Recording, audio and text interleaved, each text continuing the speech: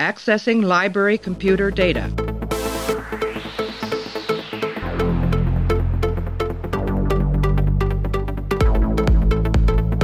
Out there are no saints, just people. Hey everybody, welcome back to the show. We're continuing our run through Star Trek Deep Space Nine, and right now we are up to the episode called Rejoined. It is the 6th episode of the 4th season. First aired on October 30th, 1995. Teleplay goes to Ron D. Moore and Renee Echevarria. Story credit goes to Renee Echevarria. Directed by Captain at this point, Captain Sisko Avery Brooks. In this episode, Dax is reunited with the Khan symbiont, a wife of one of her previous hosts, and must decide whether or not to ignore the Trill taboo and continue their relationship. We're joined by patron Bob. Bob, you are the captain tier on the patron page, which is patreon.com/thepenskyval. And as such, you get to the opportunity to join an episode, and you chose Rejoined. So how are you? And if you want to introduce yourself and explain why you picked Rejoined, that would be great. Well, it's fine. I'm happy to be here. Well, I chose Rejoined mostly because being a gay man, of course, this episode obviously interested me a lot and had a lot of thoughts about the episode as far as how I relate to it, being gay as opposed to someone else. So that was my big thing. Sure. For me. You're obviously familiar with it. You've seen the series and everything like that before. So we missed the opportunity to discuss what the hell was that TNG episode? The Outcast. The Outcast, right? That's the other one that's sort of traditionally known as the gay episode. I'm less familiar with Rejoined. I think I had probably never seen it before this last time, but we're going to take a break. We're going to play an audio clip, and then me and Bob are going to get into discussing breaking apart the episode that is Rejoined. So let me get this straight. Dax's first host was named Leela, right? I think so. Leela Dax, that's right. Then Leela dies, and the Dax symbiont goes on to a man named Tobin. And after Tobin dies, then it's on to Emily, then Tarius, Audred. No. Audred, then Tarius. Sorry. Audred, Tarius, Duran, Curzon, and then eventually Jadzia. Right. And this Dr. Lenara Khan person was once married to... Tarius, but of course, in those days, she wasn't Lenara. I knew it couldn't be that simple. And the Khan symbiont, which is now joined to Lenara, used to be joined to a woman named Nilani, and it was Nilani who married Tarius Dax. But Tarius was killed in a shuttle accident. And Nilani became a widow. Years later, when Nilani died, the Khan symbiont was joined to Lenara. And now, Nilani is Lenara and Tarius is Jadzia. So that makes Lenara Jadzia's ex-wife. It's a little more complicated than that, Quark. I'm sure it is, but to be honest, I'm sorry about the whole thing. It was giving me a headache. All right, so Rejoined. Let's get into this one. Do you want to go first? Do you want to give me your sort of general thoughts, and then I'll feed off of that, and we can see where this goes? Well, it was hard. It's hard for me not to want to compare this to The Outcast. And the funny thing is, when I really started tearing into the episode and really analyzing it, and I warn you, I overanalyze anything. It was so hard not to see all the similarities. It really at one point felt like they just took the Outcast script and fit it into Rejoined and just changed a few things. If you look at the episode in the Outcast, there's a technobabble problem with null space. They have a problem. In Deep Space Nine, they have the wormhole creation project. In the TNG, Riker's giving up his career. In Deep Space Nine, Dax may be giving up her place in Trill Society. In the Star Trek Next Generation Outcast, Sauron, who is the I guess you could say the gender neutral character who felt she was female, ends up not having a change of heart, but literally a change of mind from their psychotectonic treatments. And in this case, what is Dax? The name of the scientist? I know it's Khan, but her name is Lenara. Lenara simply has a change of heart. But it was funny. They just took one script and kind of put on top of the other one, and then just changed a few things. Which that was the thing that was funny with me. Which episode would you say that you actually prefer? Oh boy. It's hard to say because there's good things about both and there's bad things about both. Um, I think with Rejoined, the thing I liked the most about it was that no one was having a problem with the fact that these were two women who were, and the possibility of them getting back together. I mean, Kira never, when she was talking to Julian there at Quarks, Kira never thought twice about, the fact that it was two women. She was thought, why can't they resume their marriage and be done with it? And that part I loved because it's nice to be able to look at a gay couple in just a matter of fact term without making an issue of it.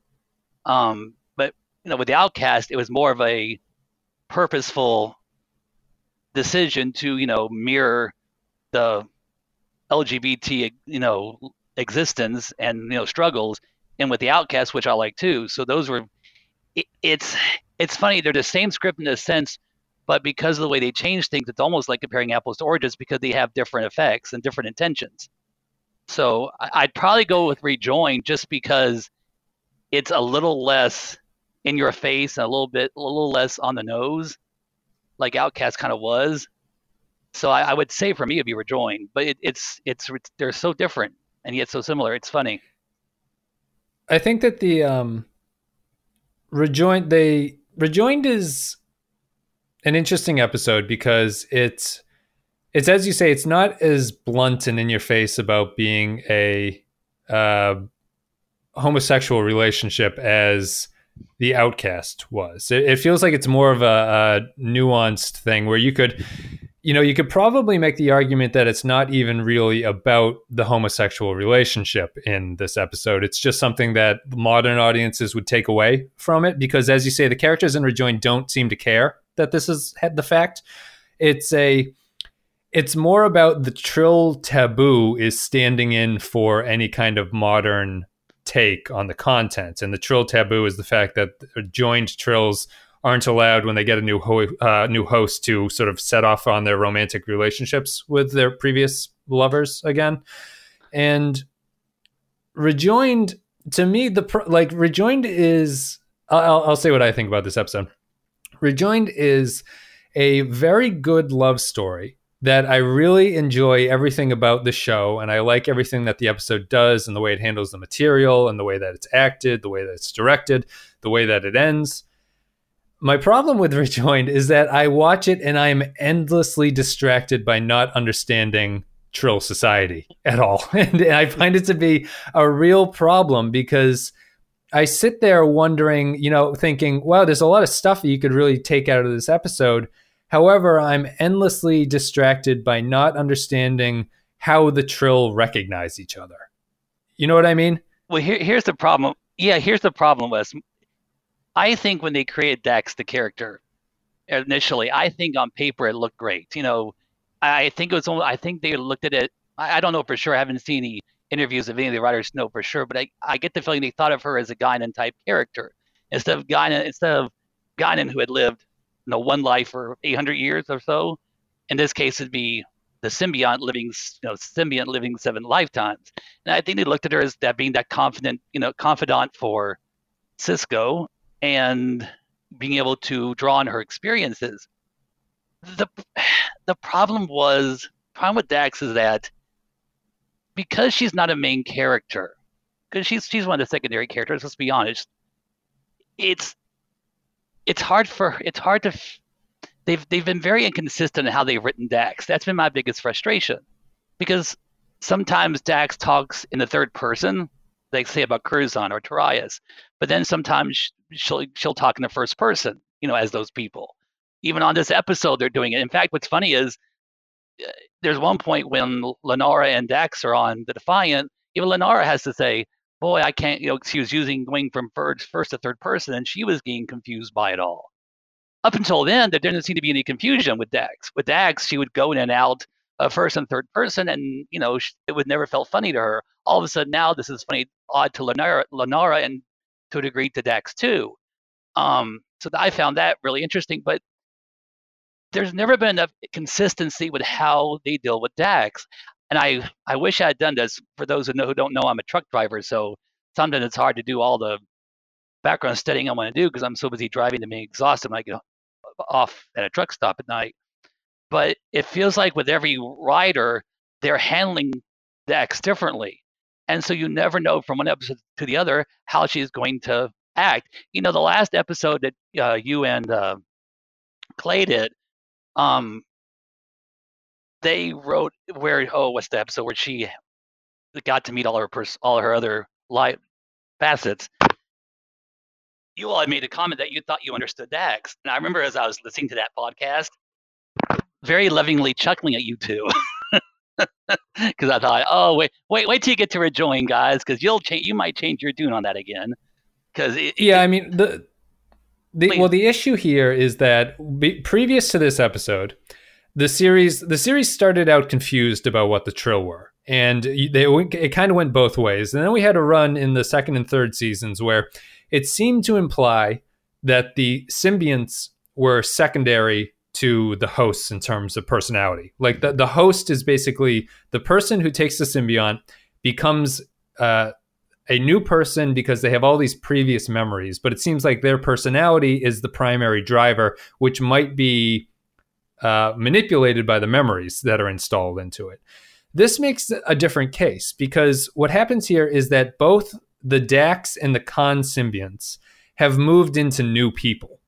So when they see each other, the symbiont seems to be the primary driver of recognizing previous relationships because these people shouldn't recognize each other. You know what I mean? Like there is no. Well, Wes, and the one where they're in Quarks after Bashir leaves, Lenara makes the comment. It says, actually, it was both. I think made the comment of how I know you're a different person, but yet when you do such and such a thing, I see the other person. Which is, this episode, it's funny because when he talked about reassociation, it's funny because and it was on the Defiant once again, the first time on Defiant, where Lenara says, well, maybe that's why, reassociation is such a bad thing. And what's so funny is they kind of proved that right, because they get so lost in the memories there at Quarks that you don't feel like they're really falling in love with each other. They're falling in love with the past, basically. And it really gives you a blueprint of why reassociation has become a taboo with Trill society, because all of a sudden here we go again about why this is so bad. They're proving it right in front of our eyes, but why this isn't such a great idea, because it's hard to. I can understand why the Trill society feels like that's a bad thing, because you can get so caught up in the past, you get confused over what's the past and what's current, and they make the case for not reassociating almost perfectly. Interestingly enough, one of the things I really got on my nerves with this show, there are 3 conversations that Dax and Cisco have. And I really looked at this and thought it was interesting. Here I go with interesting. I criticized you a long time ago, and when you were doing TNG, about using interesting, and I'm using it now. Just pointing that out. But it's a good standby word when you don't know, you can't think of another vocabulary word. Yeah, who are listening. One time I think I typed on YouTube. I said you could use that every time you and Clay you essentially use it as a drinking game. You get drunk quick, but you could use it. So that's where the inside joke's coming from. But what's interesting is that the first conversation Dex and Cisco have is in the beginning, in the opening, and I have no problem with that conversation. Cisco's concerned about her seeing, what's her name again, Lenara. Well, I can't remember that name, and he gives her the option to, take some leave. Fine. Well, then the second conversation happens rather quickly, right before the reception. And all of a sudden, after Dax making it clear she can handle it, he comes in to Dax's quarters and says, you can back out if you want to. And I was surprised at how the writers wrote that, because if I had been Dax, I would have looked at Cisco and said, wait a second, we've had this conversation. Why don't you trust me more?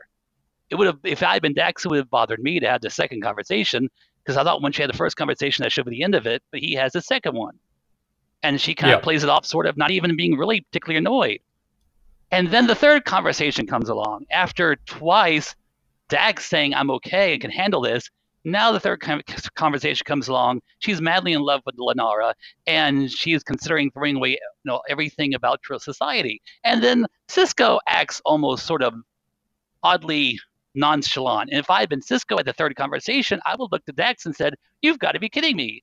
I not once but twice asked you, can you handle this? You told me for certain you could. And now you're coming telling me that you're in love with her and went to throw away everything. Are you serious? I would have given her some grief. Mm-hmm. And so it's like, Cisco. Please go ahead. I'm sorry. Well, Cisco's problem. Cisco has an odd role in this episode to me because he's kind of a check-in point for Dax along the way, and at the end, he seems to give her the advice that is the right thing to do, and she just immediately sort of flip-flops on it. And so I don't really understand what Cisco's role is here, because he serves as a check-in point, but he ultimately doesn't really have too much of an impact outside of stating what the other option is for her. So his restating of the case, as you're saying, lends this little uselessness to his role, and it's almost just for the audience's benefit that he's checking in to make sure that the audience is aware of where Dex's headspace is. But Wes, it's currently useless because to me the emotions they signed to him and to Dax in the second conversation make no sense, considering, that was what's so frustrating with the conversations. And what was worse is the conversation you needed to hear, you didn't get to hear, which was between Lenara and her brother at the end, because all you get is at the very tail end, they're just making a little small talk before Dax comes in, where she can get this whole speech of how don't think I can handle this. And I thought to myself, that's a conversation I needed to hear. That was the conversation that would have made sense to hear what she said to Dax, at the end. Instead, you don't get that conversation at all. And I thought, why did they write the second? I wish they had taken out the second time that Cisco's asked Dax, "Are you sure?" Because to me, they're good enough friends that, to me, the first time when she says I can handle that, it should have been it. I don't know why they decided he needed to, like you said, I guess as a checkpoint.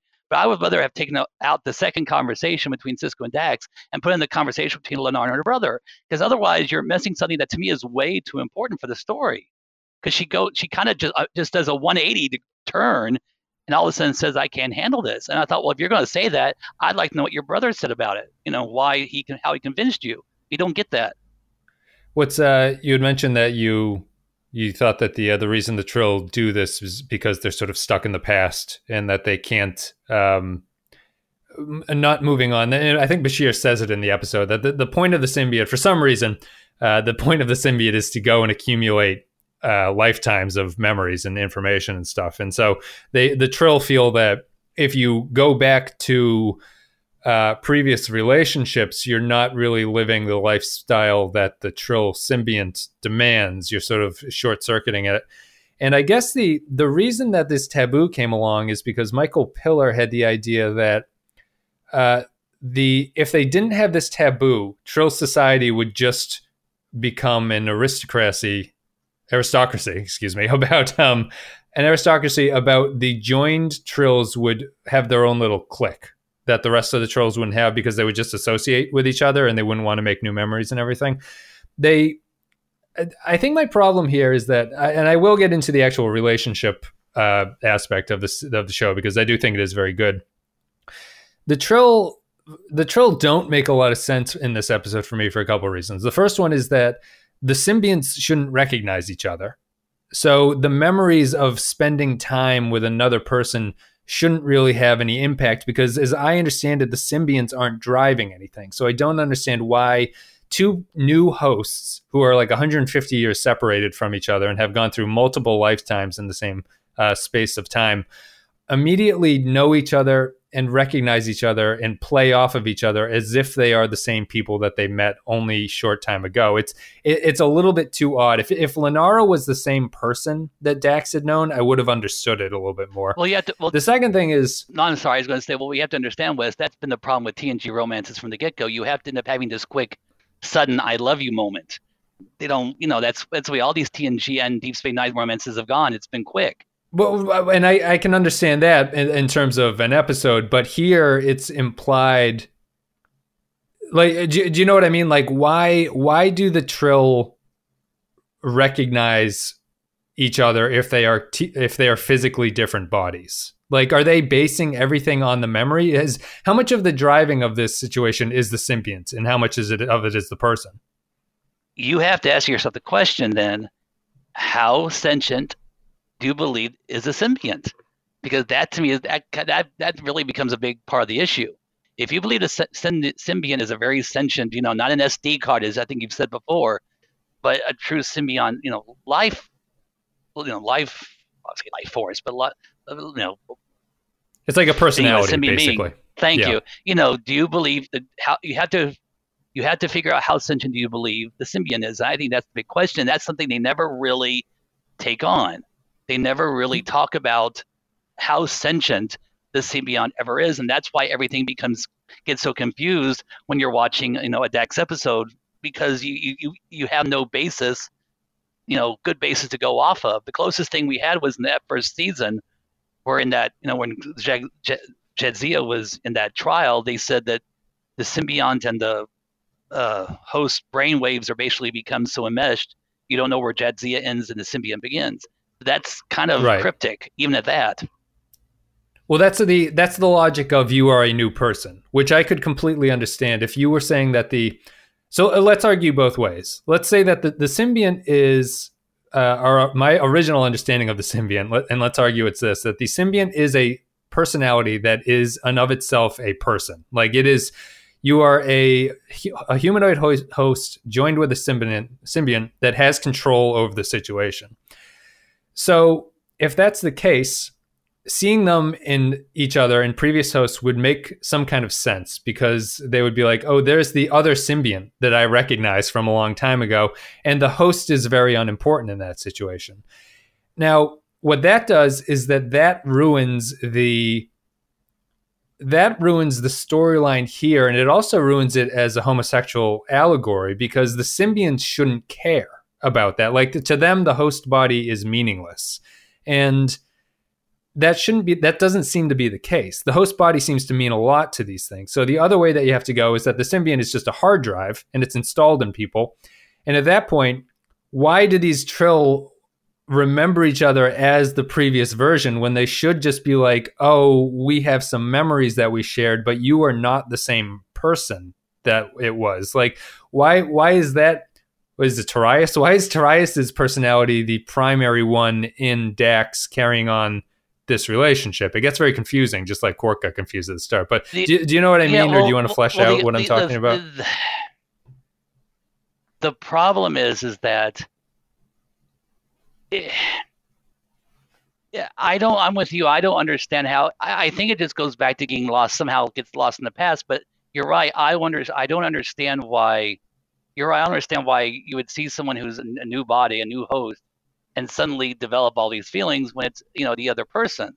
I know that there, and what's worse is they really don't go into much about what Lennar or Dax is that makes them attracted to each other from remembering.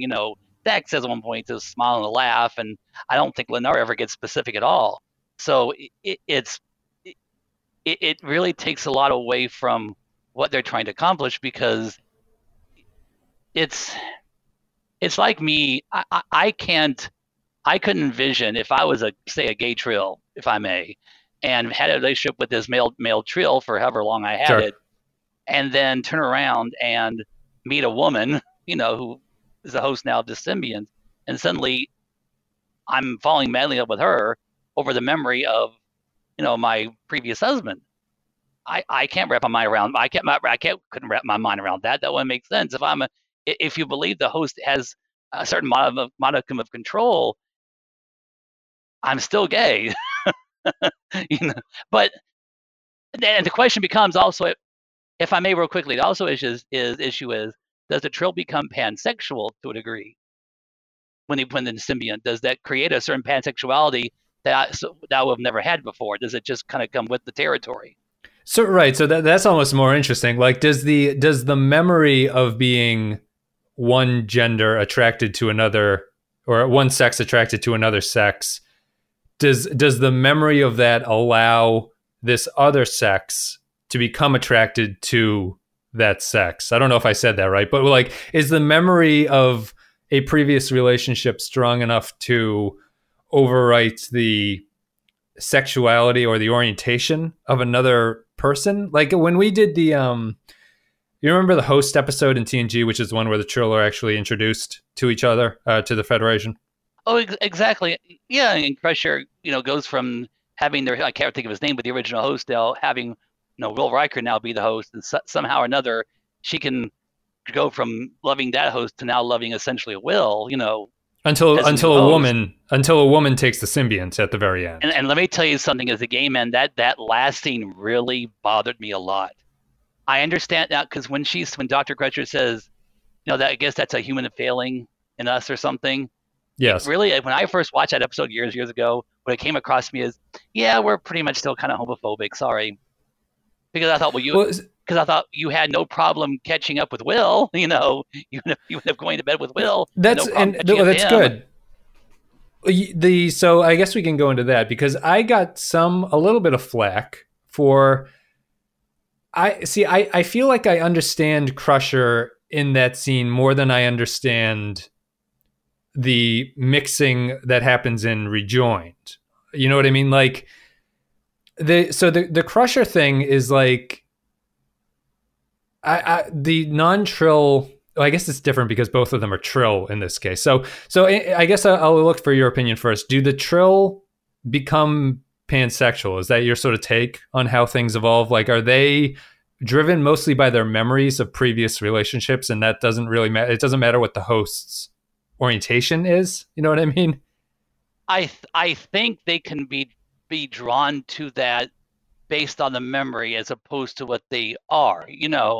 Meaning, it wasn't like, like they put the host to me and all of a sudden I go from being gay to 100% bisexual somehow.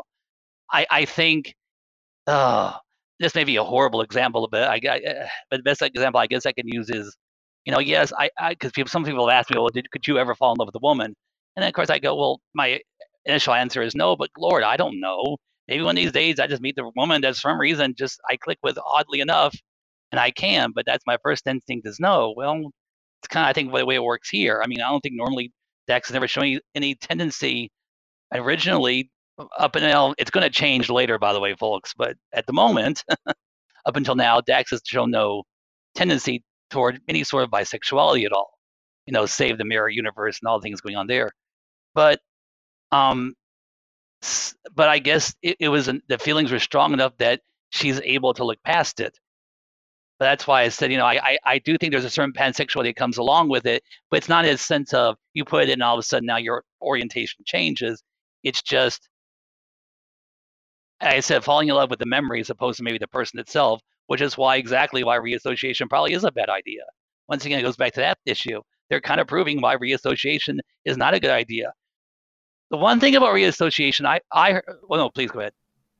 Well, that's the other point about troll society that doesn't really make sense to me, because you would think that based on how this species exists, that this would be a problem that has like torn their society apart, because I can't see any way that it doesn't work. And it's also weird to me that the taboo only exists about people that you have sex with. Like, yes. She's allowed to become friends with Benjamin Sisko again. Isn't that just repeating the process that the Curzon Dax host did?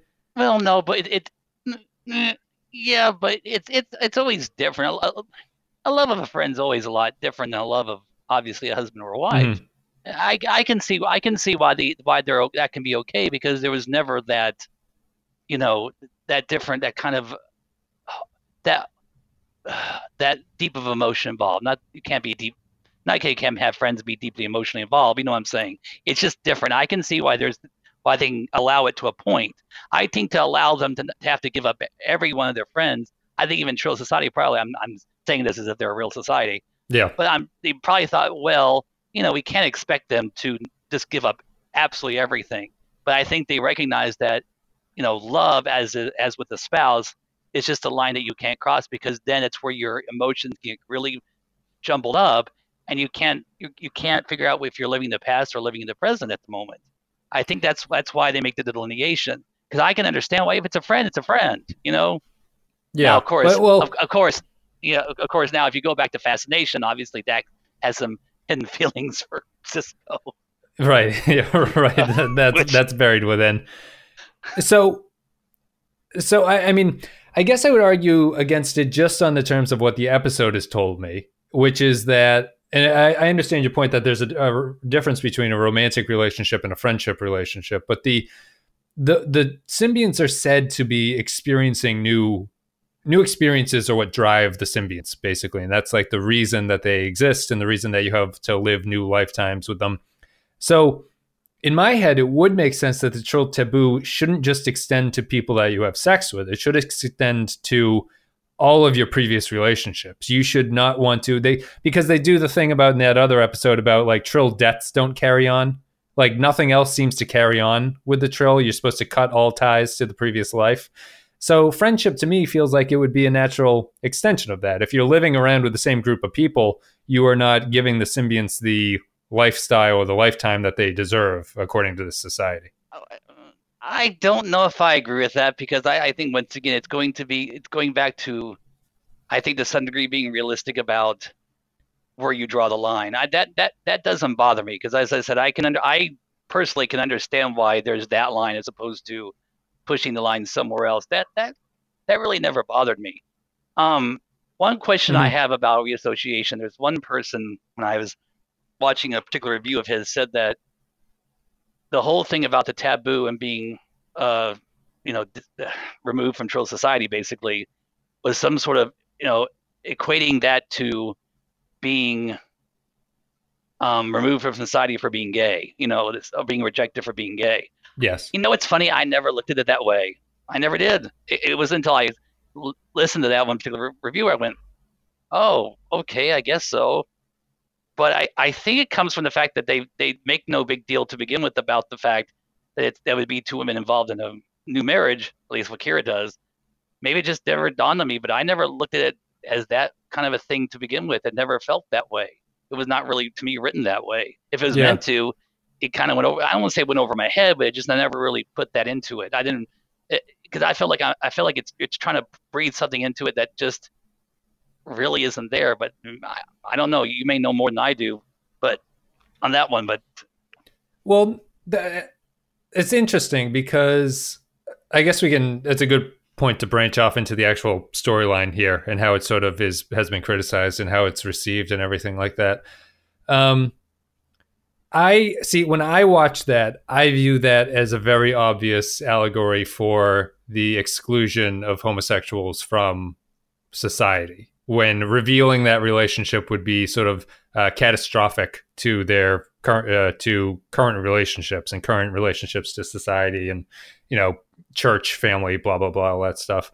So what they do here, and what I'd be interested in your opinion is, I don't know what the best way to approach material like this is. So Star Trek, would you say that it's better that Star Trek does this sort of allegory for homosexuality, or would you prefer that the characters themselves are homosexual or bisexual or whatever within the Star Trek universe? Where I don't know if you watched Discovery, but Discovery kind of did that with two gay characters.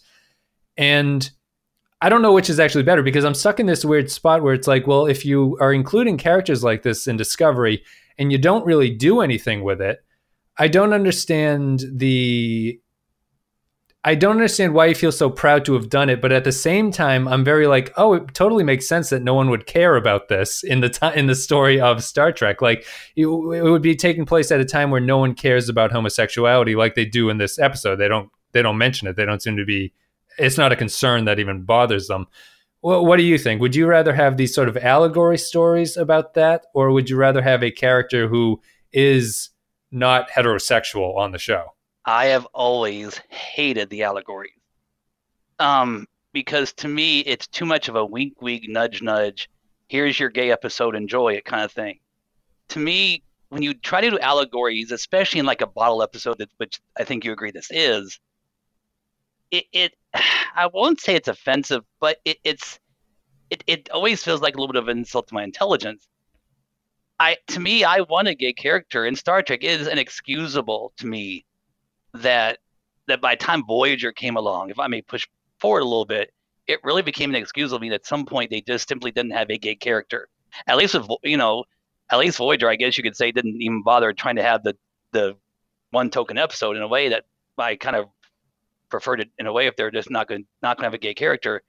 Because if you have a gay character, especially a main one of some sort, it gives you a chance then to find out things that we have never gotten to figure out. To me, the one real sadness of all this is that I never got to find out how different cultures in Star Trek deal with homosexuality.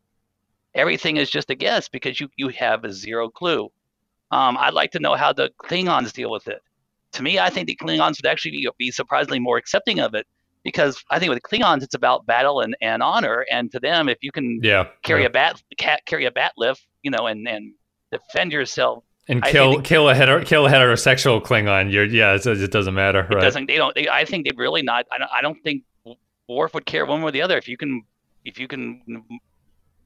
take care of yourself in battle and improve your honor, I think it's all they care about. I think actually now, of course, I think Romulans would have a horrible problem with it, given what we know of their past history from different episodes.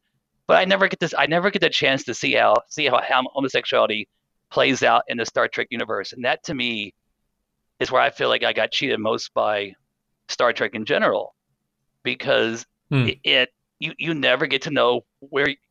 I don't get a chance to know where my place in society would be as a gay man. Now, this one gives you an idea in a sense of apparently no one seems to be bothered by it. But obviously, when you have such disparate cultures that you have, that's not really necessarily going to be the case. And I never, as a viewer, I never got the chance to find out, where gay LGBT community stands in that timeline. And so to me, one token episode honestly doesn't mean that much to me anymore. Now, I will tell you, when it first came along, I saw this when it first aired. Obviously, you're happy to see something, obviously, because back in, when was this, 97, I believe it was, when they first aired this? It's even earlier. This is 95, maybe? Let me see. Okay. This is 95. So, yeah, I understand in 95, you were happy to have something. But, as I look at it now in 2018, it's a little hard not to roll my eyes over this episode in that sense, in the sense of, not in the sense of the story itself, but in the sense of what it's trying to accomplish. Because to me, it's just like, one episode doesn't mean that much to me, especially if you're not even going to use the word, if you're not even going to reference it ever. And, I appreciate what they were trying. I appreciate what they were trying to do. I appreciate the effort they were trying to make. But it's even worse when I go back to my original issue about how Rejoined and then the TNG episode Outcast were so similar. It's like they took one script, put on top of the other one, and changed a few things. That actually, to me, makes it worse. Because if they had actually made more effort, if they had made more effort to actually make a different episode to me instead of kind of what they did, at least I could go, okay, fine. But this one, even though it is well written for what it is, it's still taking a template and moving it to another series.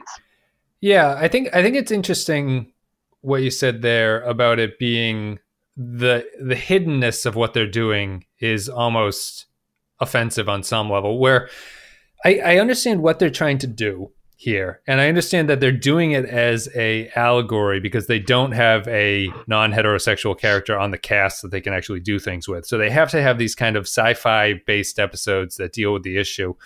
The thing is that it's when it is, as you say, wink, wink, nudge, nudge, when the episode comes around 20 years later or wherever we are now, it does feel cowardly on some level. Like, it's like you really just didn't want to embrace it. You were just like, all right, we'll dress it up a little bit and we'll get around it.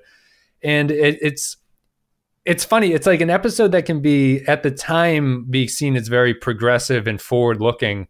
And it actually comes across as more dated, even if you move just a decade or two into the future. It just doesn't age well. And I think that the episode ages well because it is a love story at heart, but the allegory that they're going for feels very dated to me anyway, as someone who's sort of looking in from the outside.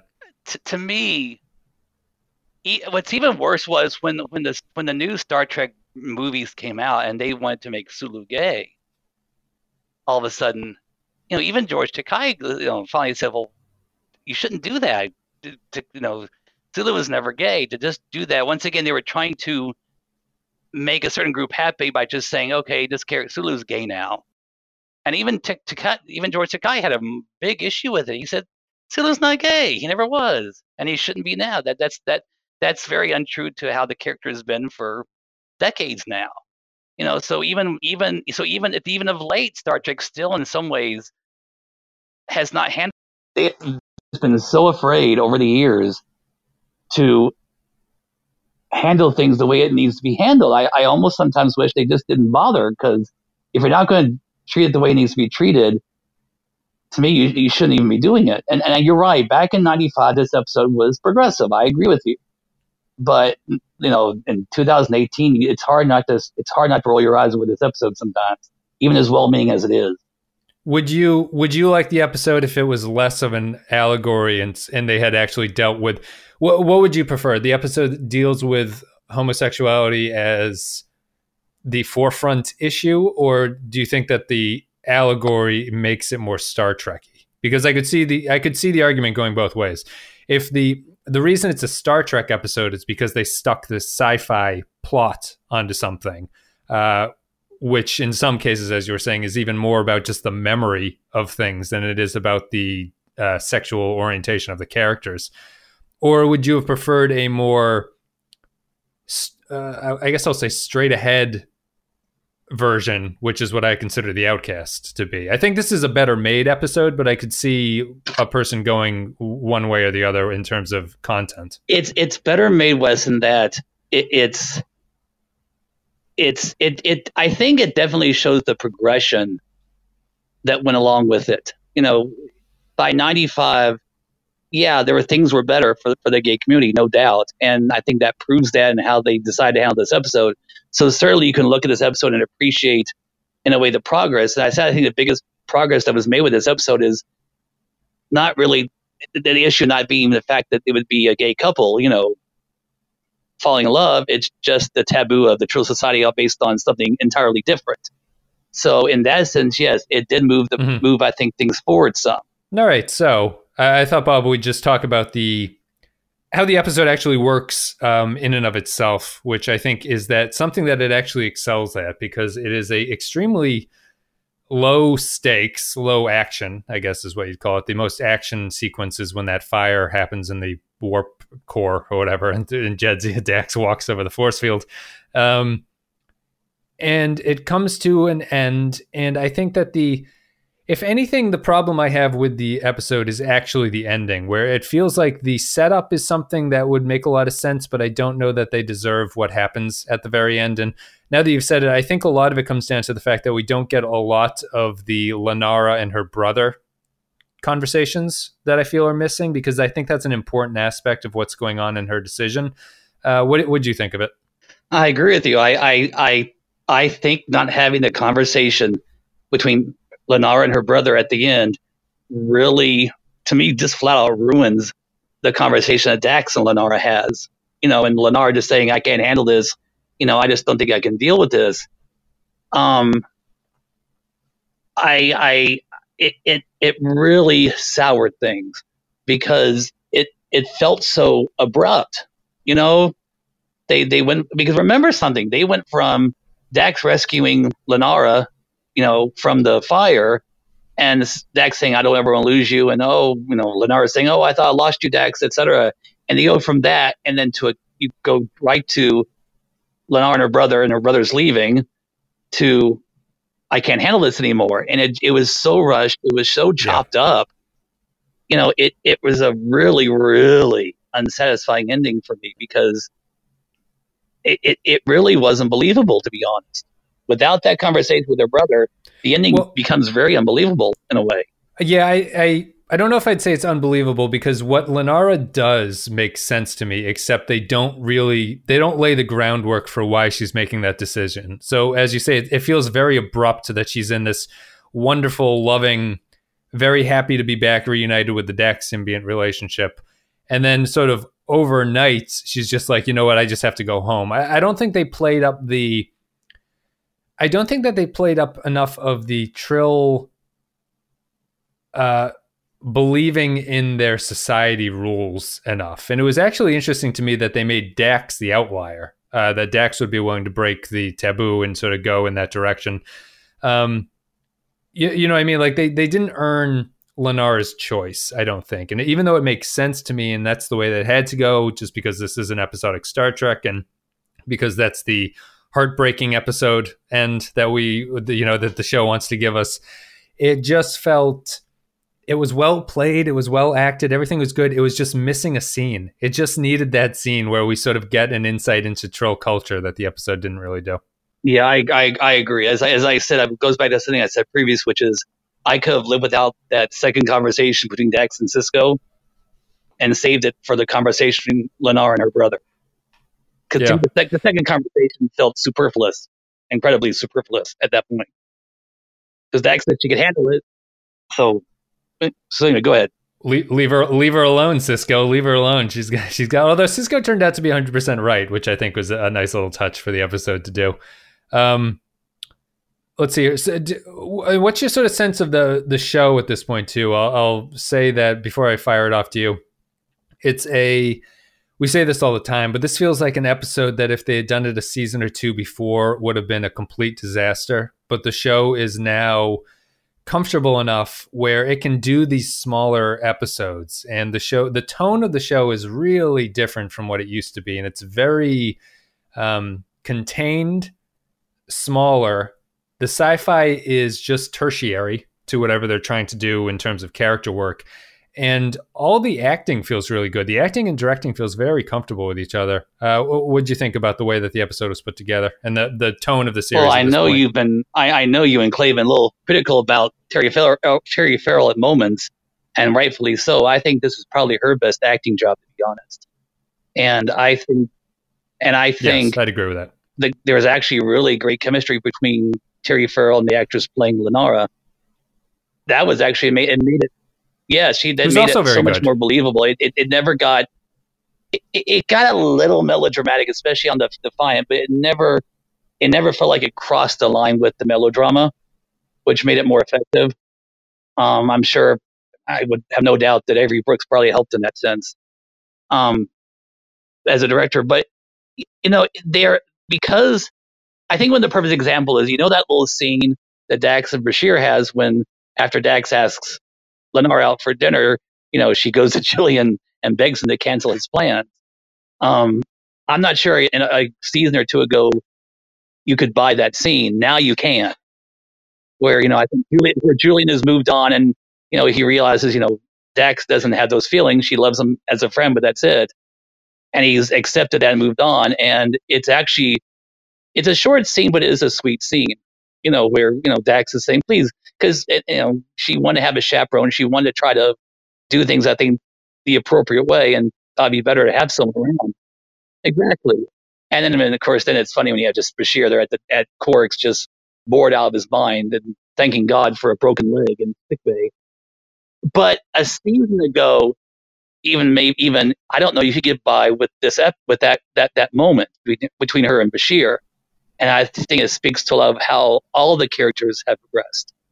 I like the fact that in the beginning, where Bashir and Kira are explaining things to Quark, it was nice to see Kira not being pissed off at Quark and being able to have a normal conversation.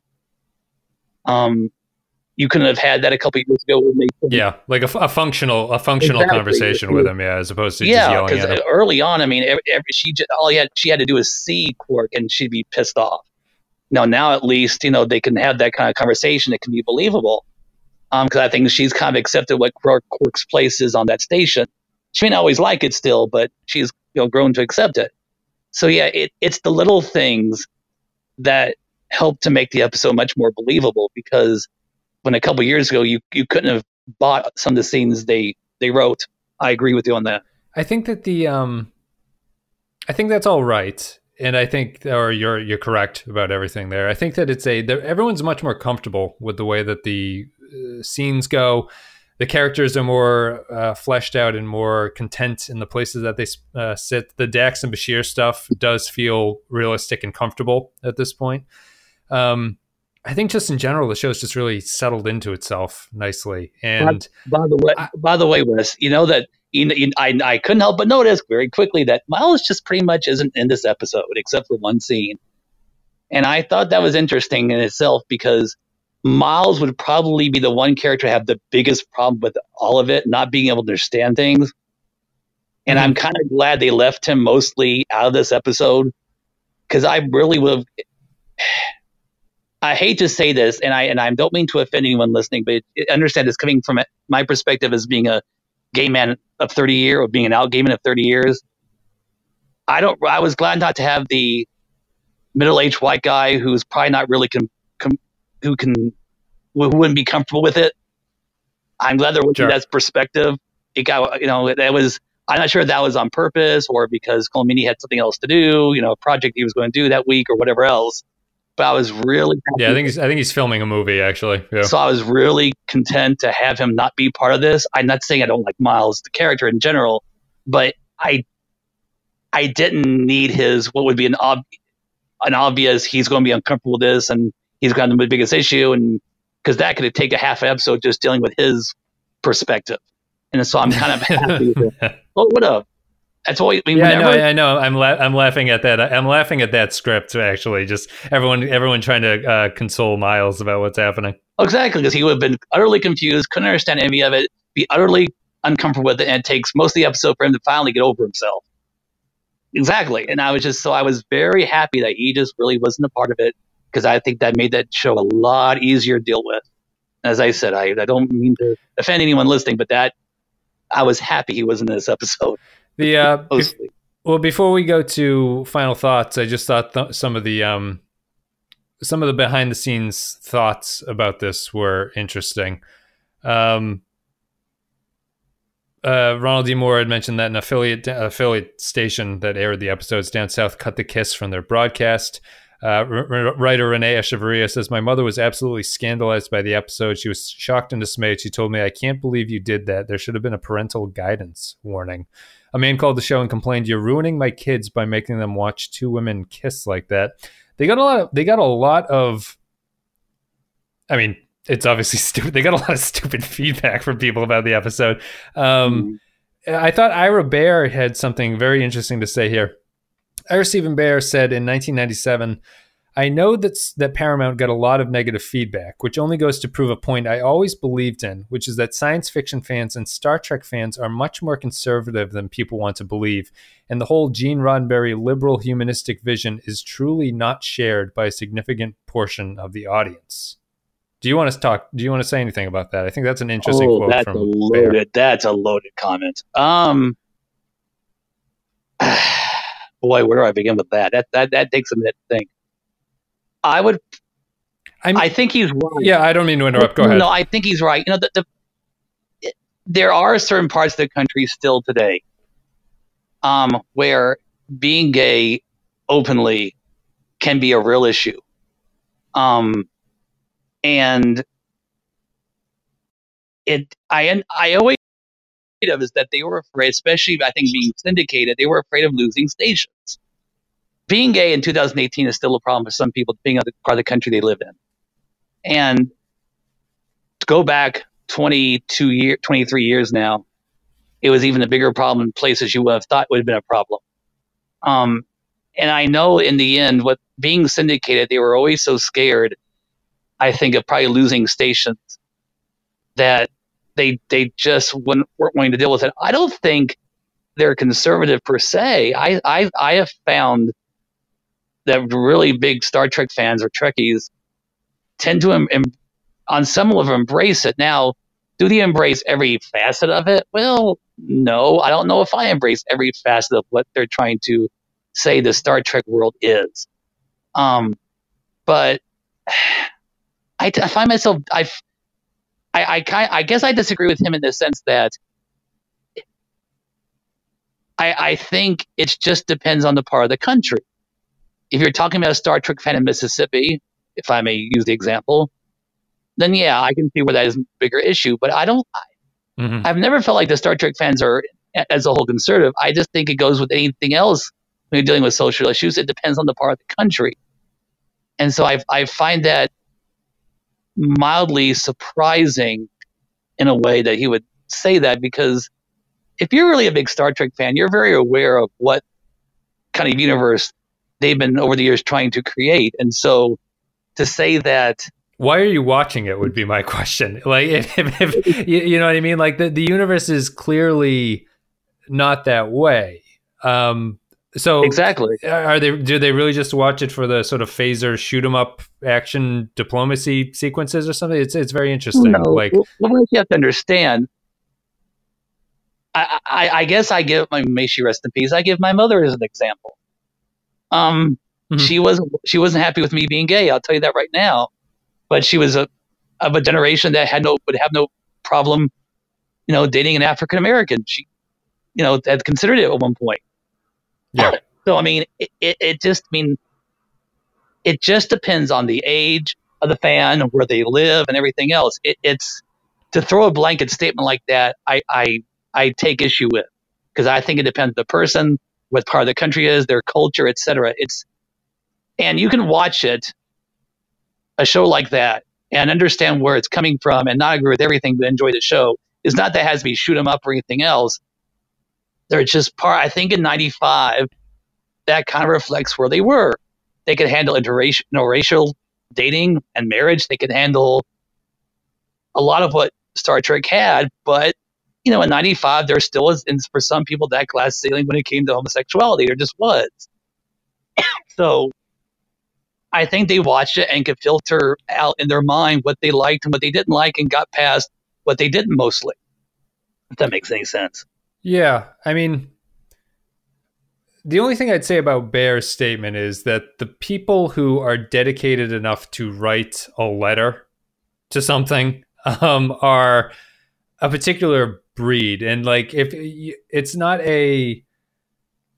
you might get overwhelmed with the amount of, you might think that the issue is more widespread than the letters would imply, if that makes sense. Like, the people writing the letters are probably like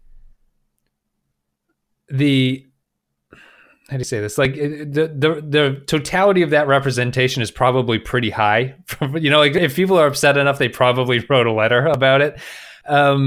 It's weird to me. Although I do agree with him, I think that society in general, and like the way that people approach the shows, is much more conservative. And I think you can just see that from the response of like what they call toxic fandom now at this point, which is it's almost not even like socially conservative. It's just very conservative about changing the show that they like. And this could kind of be considered a way to do that.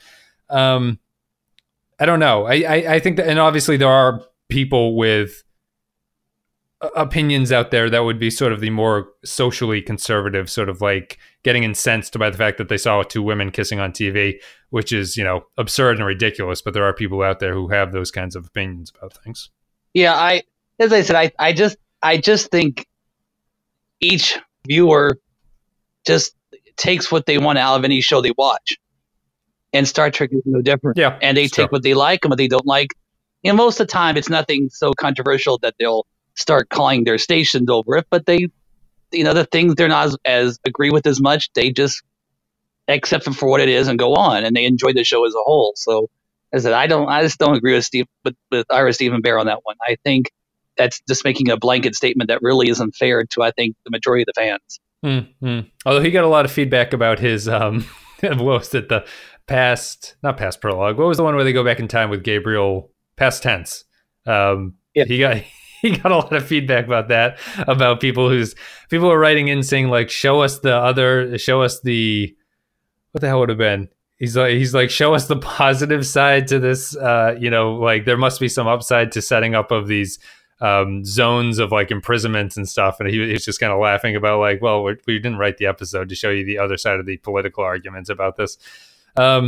But anyway, let's take a break. We're going to play an audio clip. Me and Bob are going to come back. We'll read some patron thoughts, and then we'll give our own thoughts and call it a day. I want to be with you more than anything, but I don't think that I can do this. Dax, I am not like you. I don't have a little Curzon inside me telling me to be impulsive, to ignore the rules, to give up everything that I've worked for. Can you really walk away from me? From us? After all this time we're together. Don't throw that away. I don't want to! Maybe I need more time. Maybe if I go back to Trill for a while, I'll think it over. I can always come back later. I wish I could believe you. But ultimately, it comes down to this. If you feel about me the way I feel about you, you won't go on that transport tomorrow. And if you do leave, I think we both know you're never coming back again. All right. So patron thoughts. If you support the show on patreon.com/thepensky you can leave your thoughts about upcoming episodes. We read them and react to them on the podcast. So we have Holly McLaughlin says, Rejoined. For 1995, this was incredibly brave. 2 years before Ellen came out, they had two women falling in love and kissing. They had to cover their asses with the sci-fi quirk of one of them having been male before, but this was along the lines of the Kirk Uhura kiss and the TNG episode The Outcast, and pushing Trek's progressive values as far as the moment and culture would permit. The power of the courageous element lifts up the rest of the episode, which was pretty mediocre otherwise. Let's see here. The next comment is Zam Nuclear Wessel says, Rejoined. One nice touch is how Jadzia and Lennar have two different approaches to femininity without either of them being butch. One regrettable thing is that no one mentioned that Bashir had Tarius' memories back in facets, which could have made for some interesting conversation at that dinner party. Which is true. Yeah, Bashir could have actually played more into this episode. Zam Nuclear Wessel continues, another exhibit in my theory that Trill society is based on lies. The reason for the taboo is the exact opposite of what they say. Not to make sure that the symbiont has no experiences, but to prevent the widespread freakout that would happen if after joining, hosts preferred the symbiont's relationships over those of the host, making it clear that the symbionts are the true rulers of the planet and their society. And then not the last, we have Matthew Ross says, Rejoined, actually an interesting idea reminding me of Camelot 3000 story with Lancelot and Guinevere both as women and lovers. I think back to when it was broadcast, an outcry of anti-gay bias, not specifically from the Star Trek community, but ridiculous enough to be sure, especially in showing an enlightened 24th century human race and not even human at that. I think it was tastefully done. The sci-fi wormhole part was so B-plot, but it was so B-plot that it was a C or D plot. One thing that always drove me nutty is why Eddington was in the charge of the engineering section as he's in security. Thompson, I think, was well cast, and I think that she appears in other Trek episodes. Overall, there's still a weirdness of not really knowing just what the hell these symbionts are or do, or how they actually imprint on their current hosts. You know, the usual Dax shortcomings, but to me, a pretty decent Dax story. And then our last comment, Hal Barrett. Wow, so the Star Trek writers can actually write a love story that works. Who knew? It's especially strange considering it's between two women and the female characters are usually the worst written. But I think it works because even though it's a same-sex relationship, the gender of the characters feels completely irrelevant during the episode. I also like the idea of Trill scientists passing down their knowledge via symbiont. Just imagine if Einstein had passed on his brain to Stephen Hawking. It's a neat idea, although the best moments come when they open the wormhole. A monumental scientific success, and it cuts to Worf's face with a completely blank expression. Comedy gold. Thank you, comments. Thank you, patrons, for commenting on the episode. Much appreciated. Thank you for supporting the show. Bob, on our scale of 1 to 5, what are you going to give Rejoined? Oh, brother. If you asked me in 1995, I'd probably give it a 4. But it's hard. I can't look at it, in terms of the past. I have to look in terms of the present. I'm going to give it a 3. It's a good episode, but as I said before, there's things that are eye rolling about, and there's once again, as I said, the wink wink nudge nudge way of handling it really bothers me, and it's a shame because I think, as you said, the love story itself was mostly quite good. So it for me it takes a. I'm gonna give it a 3. All right, so Bob's cut out. I'm gonna record mine quickly before the internet completely shits the bed on us. I'm going to give this one a 3 as well. Bob gave it a 3. It's, the real problem with me is just that the Trill society doesn't make a lot of sense. And I spend the entire episode, and I think the episode is pretty good outside of that. It's unfortunate that I spend the entire time sitting there wondering how the Trill work, why they are attracted to each other, how are they recognizing each other. And I lose focus on the actual relationship and what the episode is saying about sacrifice and going against society and going against the taboos. And it ends up putting me in this weird position where I think that the episode is really good, but I'm just distracted by this aspect of not understanding what the Trill are doing. But it's a good episode. It shows that the show is really evolving in a lot of ways. And the show is just getting better at doing what it does. Anyway, guys, thank you very much for listening to the show. If you want to click all the social media links, you can go to Facebook, Twitter, down below. Discord will be there. If you want to chat, go to the Discord channel. Go to patreon.com/LepenskyFile if you want to support the show there. You get extra podcasts and stuff. You get streams occasionally, blah, blah, blah. And as always, if you want to rate the show on iTunes, it's great. You can go to the podcast app on your iPhone, rate us there. It's much easier than going on to the iTunes platform itself. That's about it. I think Bob might still be gone, but I'm just going to wrap it up here. Bob, thank you very much for coming on. We will post this episode soon. Guys, thank you very much for listening. I'll see you next time.